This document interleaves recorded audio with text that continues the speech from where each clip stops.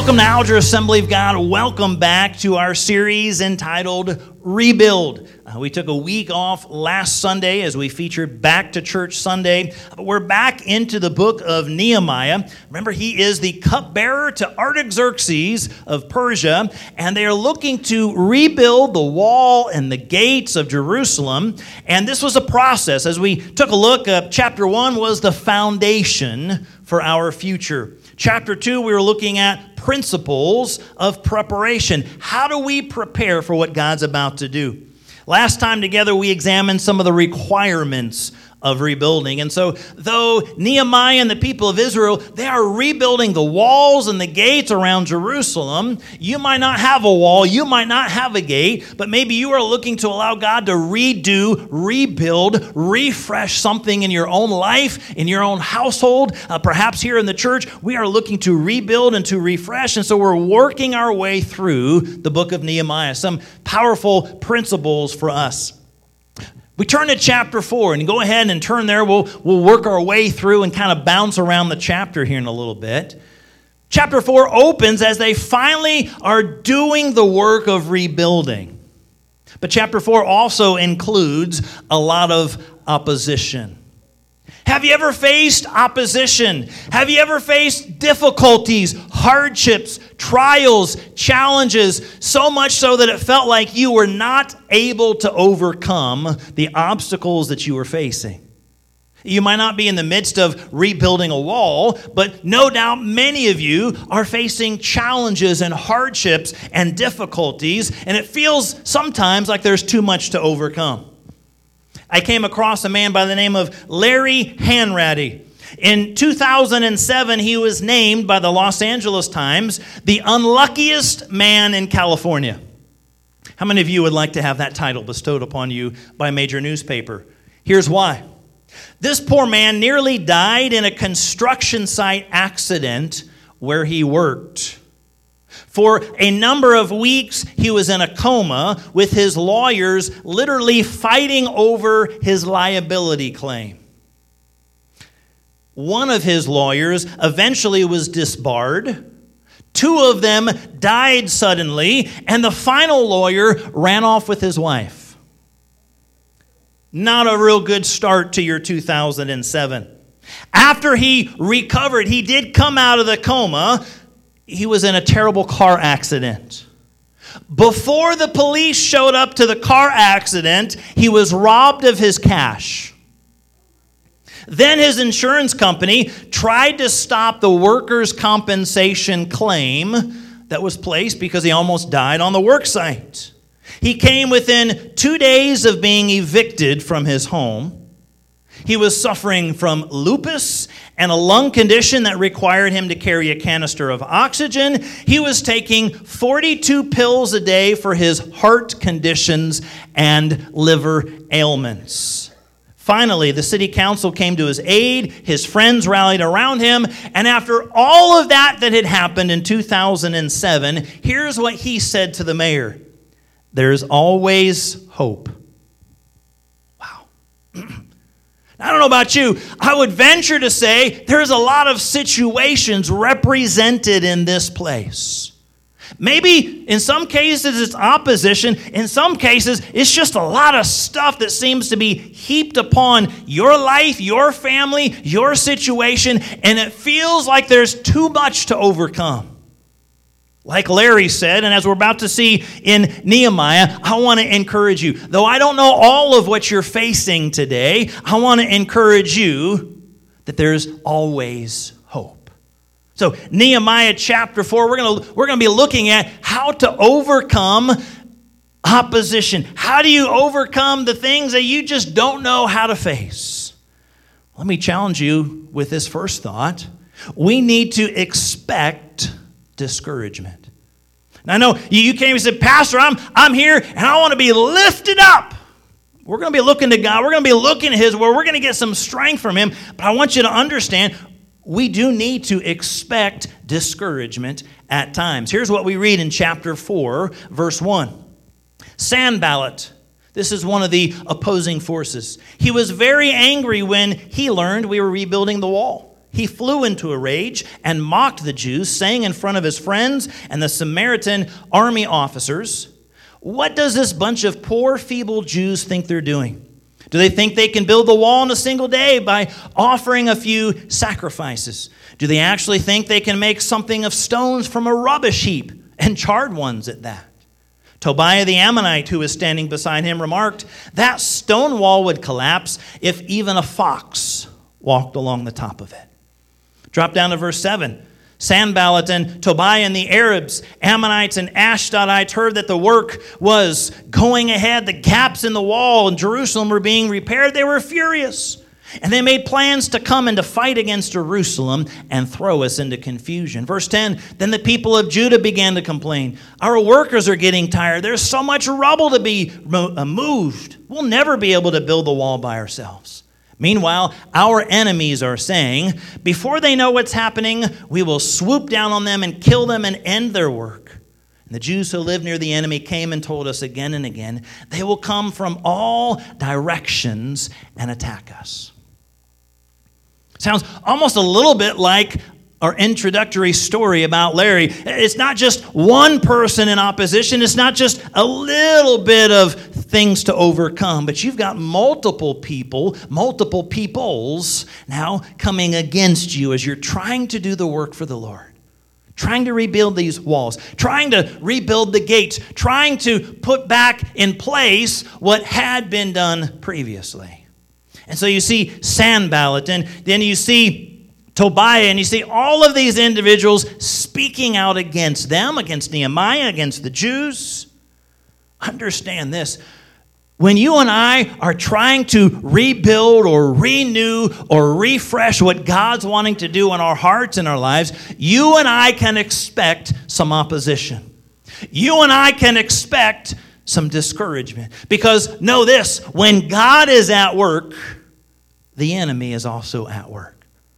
When God's doing something good in your heart and good in your life, the enemy does not want to see it. We see time and again over years of youth ministry and time and again over years of pastoral ministry, when you've got young people whose lives God touches at camp or at a special convention, they come home. Sometimes that first week back is literally hell on earth. The enemy saw that God did something in their hearts. God did something in their life. Maybe they responded to God in salvation. Maybe they were baptized in the Holy Spirit. Maybe they sensed a call to ministry down the road that God was going to somehow use them in ministry or missions. And they come back in their home life, or they come back in their school life, or they come back in their physical life or relationships. It's just challenges. Maybe adults, you've seen the same thing. God touches your heart. God touches your life. It's a special service, a special speaker, or just a time alone with God and His presence and His Word. And maybe that next day, or maybe that next day, or maybe that next month, you feel like you're just going up against some challenges and difficulties. Unfortunately, we've got to expect opposition to come, expect for discouragement to come. Here were a whole bunch of rhetorical questions and taunts. They're basically saying, you can't do this. There's no way you'll be able to accomplish it. And even if you were, if a little fox were to pounce upon it, it'd just crumble to the ground. You don't know what you're doing. You're weak. You're feeble. Nothing you do is going to be good enough. Opposition on the outside, discouragement on the inside. You ever been there? Opposition on the outside, discouragement based on what you're facing, based on what seems to be confronting you, discouragement on the inside. See, the Israelites here, there was a lot of fatigue. They'd been working. It's taken a bunch of people, but they're working to try to rebuild walls, and they're trying to raise it up. In fact, we'll see a little bit later, they get to about halfway. And it's taken a lot of work. It's taken several weeks to get about halfway, and they're working, and they're working, and they're working hard. They might not have understood or recognized that speed would ultimately become their greatest enemy. Man, we're going to work, and you work hard, and you work fast, and then you ever just gotten completely tuckered out? fatigue was beginning to set in these workers. They began to complain, we're getting tired, and there's still so much rubble. You ever feel like you've been working and working and working and working, and then you look around, and it doesn't look like you've done anything? You ever have one of those projects? Maybe something as simple as trying to clean out a garage or trying to solve a situation of conflict. I mean, you're working, whether it's the physical work of cleaning the garage or the working on situations with people. You feel like you work and work and work, and you pause and you look back, and it doesn't feel like you've done anything. And no doubt, discouragement is setting in. Yes, things are taking place, but what are their eyes looking at? They're seeing all the rubble that still is to be done. Sometimes you and I, we get our eyes on the wrong things. We get our eyes on the rubble rather than the work, rather than the Lord. So they're discouraged because of fatigue. They're discouraged maybe because of frustration. They're saying, there's just too much work to be done. What about this person? Are they doing as much as me? Or what about that person? They're not doing as much as me. Fatigue sets in. Frustration sets in. Then in their mind, they start to wonder, are we going to succeed? They wonder whether there's going to be failure that takes place. Maybe you've wondered that.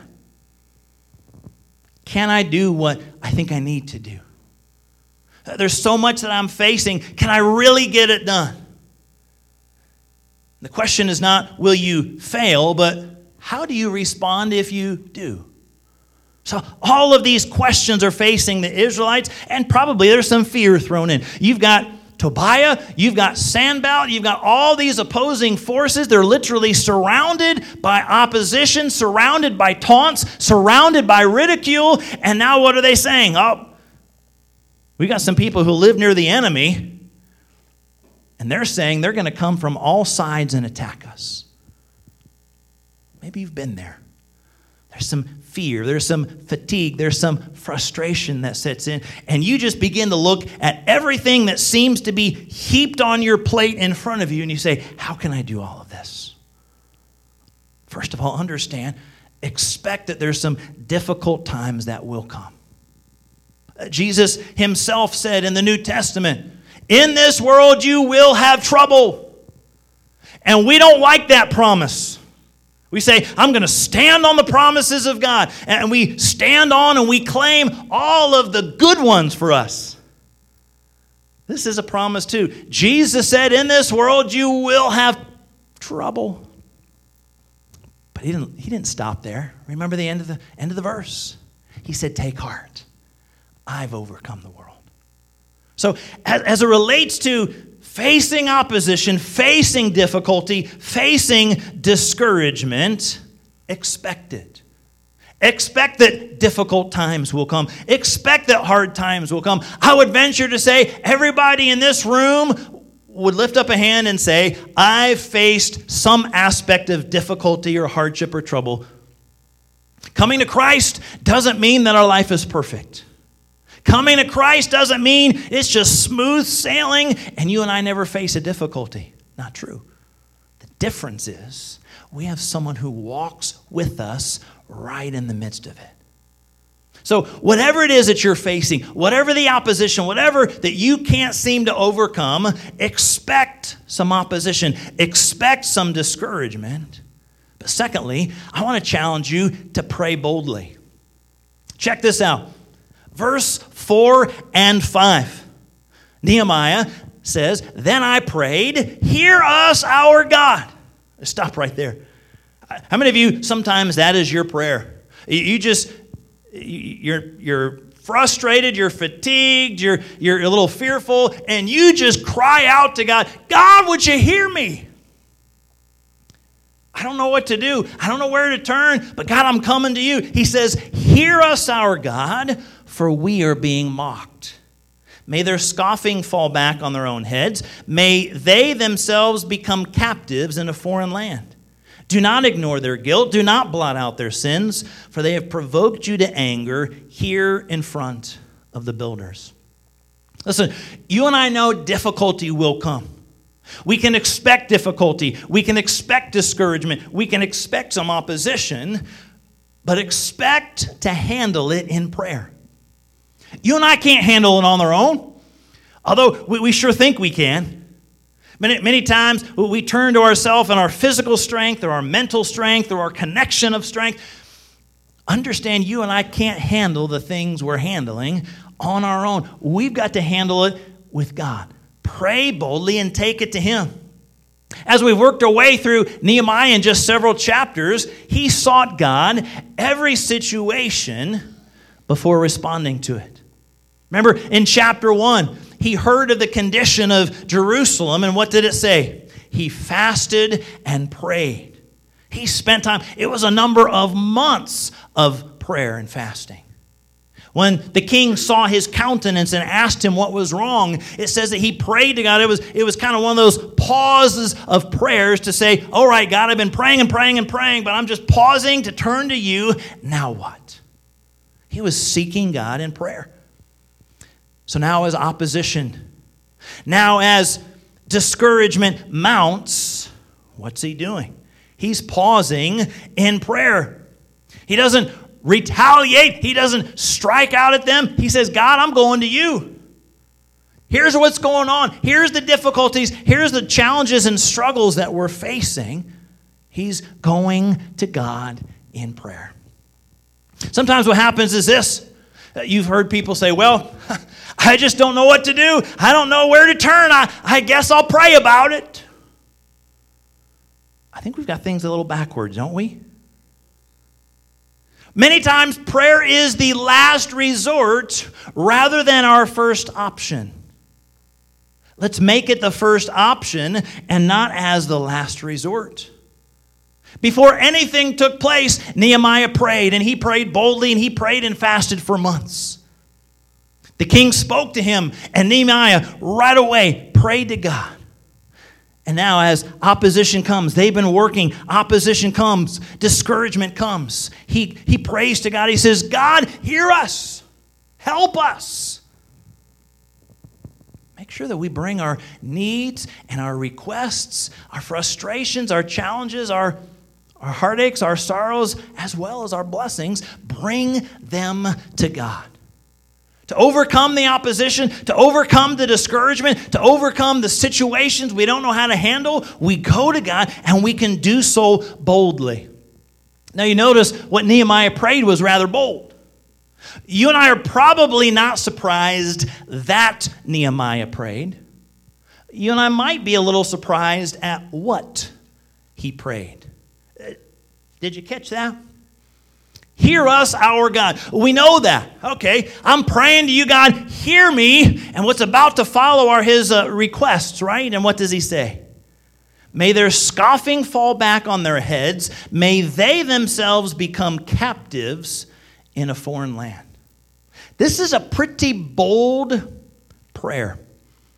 In fact, these kinds of prayers have a long fancy name. They're called imprecatory prayers. You can find a whole bunch of these in the book of Psalms. The psalmist, he was irritated and frustrated many times. Certainly, he had fallen and sinned, and some of his psalms that was written were about God cleansing and forgiving and restoring. But read some of those psalms. I mean, he had some pretty bold, the psalmist was saying, God, dash these little kids to pieces on the rocks. And you're saying, oh, don't say that. What's he saying? Was this out of spite? Was this out of vengeance to say, oh, God, I'm mad, so I want you to hurt them? This was really about zeal for the honor and the glory and the name of God. You notice what he said? They've provoked you to anger. Nehemiah didn't say, I'm so mad and fed up. Oh, just get them. He's saying, God, they've provoked you to anger. The things that they're doing, the things that they're saying, we're trying to do this for your honor and for your glory. So what they're saying and doing, they're really coming against you. So it's an interesting but bold prayer. Principle isn't about, oh, I'm going to call down curses on everybody that's against me. The principle is, I can take my needs, I can take my requests to God, and I can boldly pray. God, I don't know what to do. I don't know where to turn. There's things that I'm facing physically or financially or relationally or spiritually, and God, I don't know what to do. I don't know where to turn, but I'm coming to you. Let's make sure that we turn to God first. Let's make sure that we turn to God completely. We can pray boldly. So understand, we can expect some discouragement. When we are moving and working for the Lord, and when we're saying, God, I really want you to work in my heart and my life, expect there's going to be some bumps along the road as the enemy's not happy. Secondly, pray boldly. Thirdly, plan strategically. It's interesting what they did. We're going to, again, bounce around a little bit through this chapter. Verse 6 says, "At last the wall was completed to half its height around the entire city, for the people had worked with enthusiasm." That's pretty exciting.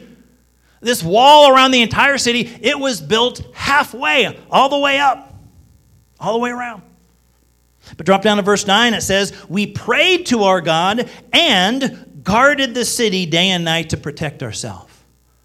We'll come back to that in a moment. Verse 13, Nehemiah says, "I placed armed guards behind the lowest parts of the wall and exposed areas. I stationed the people to stand guard by families, armed with swords and spears and bows." Verse 15, he says, "When our enemies heard that we knew of their plans and that God had frustrated them, we returned to work on the wall. But from then on, only half my men worked, and the other half stood guard with spears, shields, bows, and coats of mail. The leaders stationed themselves behind the people of Judah who were building the wall, and the laborers carried on their work with one hand supporting their load and one hand holding a weapon. All the builders had a sword belted to their side. The trumpeter stayed with me to sound the alarm." I mean, verse after verse after verse, it's a part of this strategic plan. He's saying, listen, we know there's some discouragement. We know that there's some difficulty that's coming our way. First of all, we're going to God, but we're also going to plan. We're going to pray. We're going to seek God, but then we're going to plan. What are some strategic things that we can do? We're going to station people by families. We're going to have part of the people over here and part of the people standing guard. As you're working, you've got your trowel in the one hand and your sword in the other. There's this strategic plan that says because of the opposition, because of who is against us, because of what we're trying to overcome, here's how we believe we can do it. We're praying and seeking God. We're asking God for His help. But in addition to that, here's the plan that we're going to put into place. See, this was a plan from Nehemiah, not just kind of a haphazard guess. He began to allocate some of those resources that he had. We're going to place families over here. We're going to reorganize them into some work teams, perhaps. Some are going to work, some are going to stand guard. You're going to have a sword in one hand and a work tool in the other. Oh, and I'm going to have a trumpeter near me in case we need everybody's help. Sound the alarm, sound the trumpet. There's a plan. There's a strategy in place. That plan comes after you seek God. Sometimes we try to reverse this. We get faced with a difficulty, right? And then, sometimes we become Mr. or Miss Fix-It. So we get hit with the problem, with the situation, whatever it is, physical, financial, relational, spiritual, and immediately we start saying, well, I can do this, I can do this, I can do this, I can do this. And we jump into the plan before we have prayed. Nehemiah faced it properly, right? Nehemiah was praying to God. He was praying boldly. He'd been praying all the way through. He continued to do so. But he wasn't just praying. He was planning. He wasn't just planning. He was praying. Sometimes we think it's an either or. That, well, I'm just going to pray and I'm going to pray and I'm going to pray. And if God wants it to happen, well, it's going to happen. There's that side. Pray and trust in God. And on the other hand, some of the people are saying, well, I'm just going to work and I'm going to work and I'm going to work. And if God is against it, then He'll just let me know somehow. We've got to put them both into practice. Pray and seek God. Because God's going to quicken our minds and give some of the planning, give some of the strategy, but it's praying in conjunction with planning. It's not either or, it's both and. I particularly liked that verse I mentioned, verse 9. It says, we prayed to our God and guarded the city day and night to protect ourselves. We did both. We sought God. We prayed to God. God, we know you can help. We know you can protect. We know you can guide. We know you can give wisdom. But at the same time, we're going to work. And we're going to put some plan. And we're going to put some strategy into this. So understand, we're going to expect some discouragement and difficulty in our life.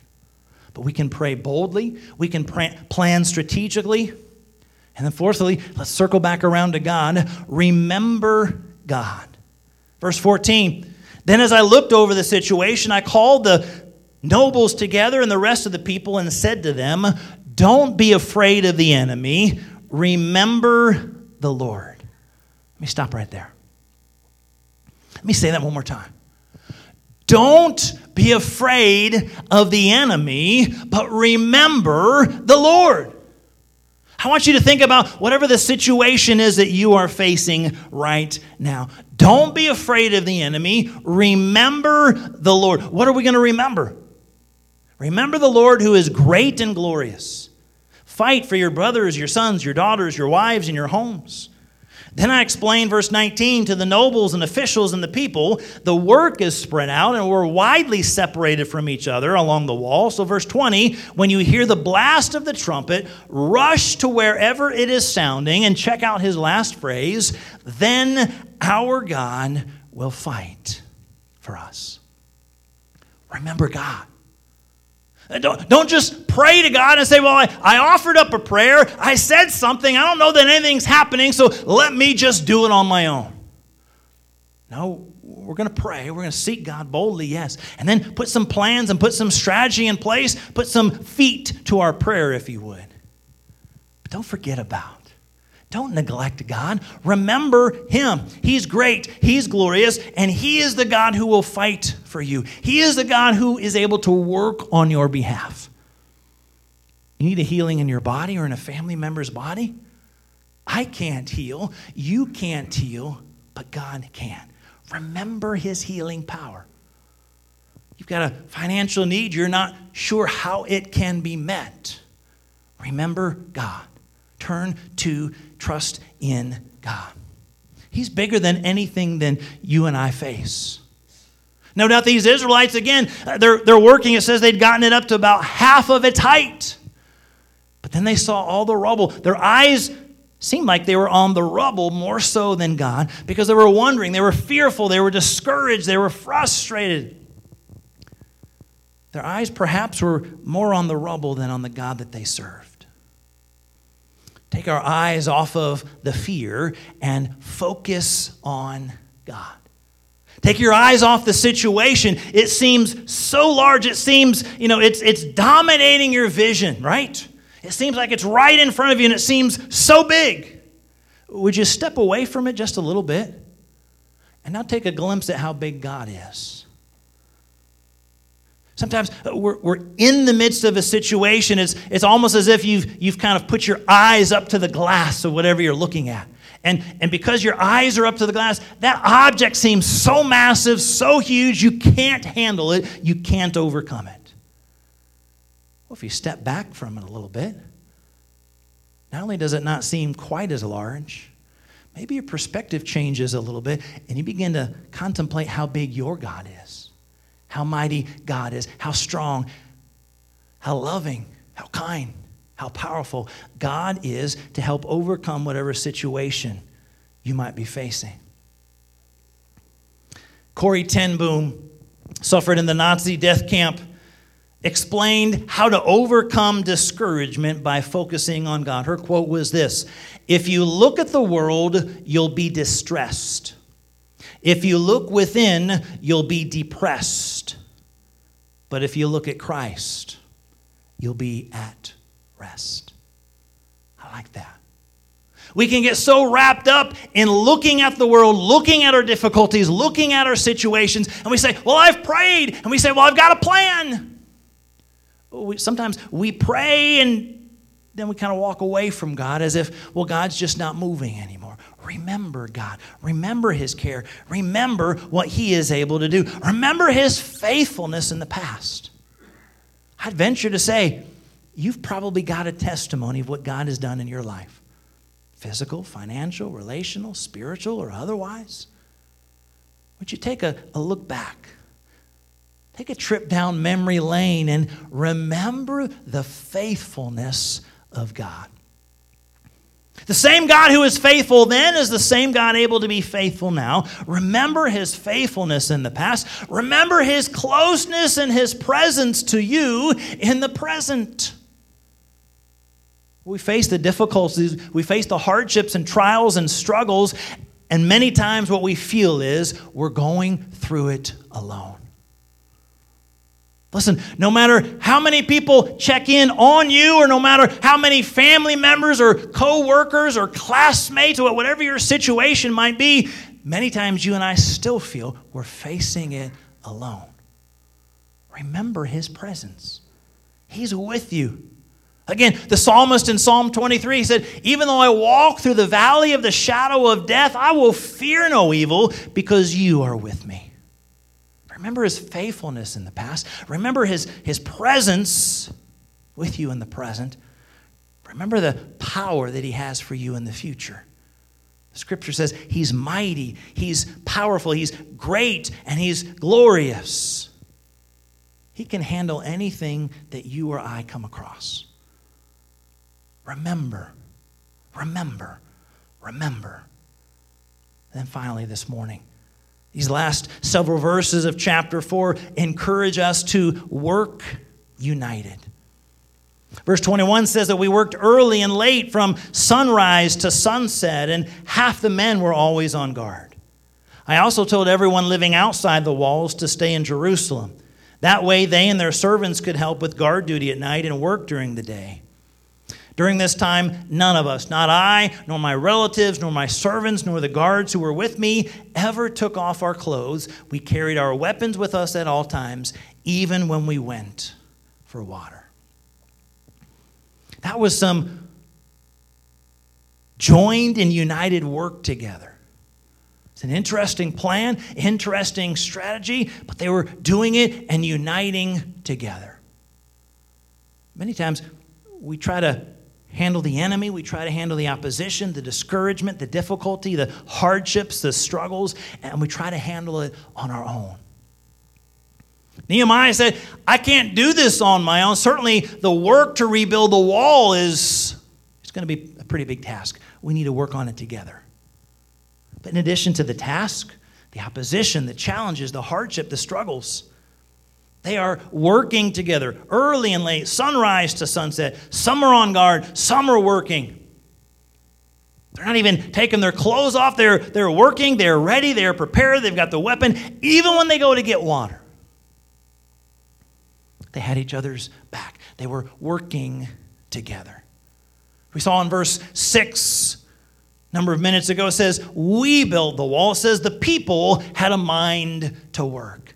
This was a job that they were jumping in together, a group project. They were coordinating, they were cooperating. It was community. Everyone relied upon everyone else. So we said, week number 1, we took you briefly. There were a whole bunch of gates around the city, and then many different lengths of walls that needed to be worked on.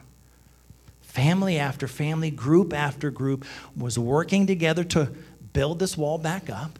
And they were working together to face the opposition, to face the hardship, to face the difficulties, and to face the challenges. Nehemiah was reaching out to connect with others, that they would also connect with him. It's important to have other people in our lives to encourage. Hopefully in the body of Christ, it's more than just hopefully your immediate family, but consider Alger Assembly of God and the people of God as an extension of your family to pray with, to encourage, to believe with God on your behalf. Now finish where we started. Remember Larry, the man we started off with as the unluckiest man in California in 2007. Well, as Paul Harvey would say, let me give you the rest of the story. Even though he had 1 year of very bad circumstances, it never stopped him from doing what he did best. He was a deacon in his church, and he helped others out in time of need. Everywhere he went in town, he was known as Hope, because he always told people, there's always hope.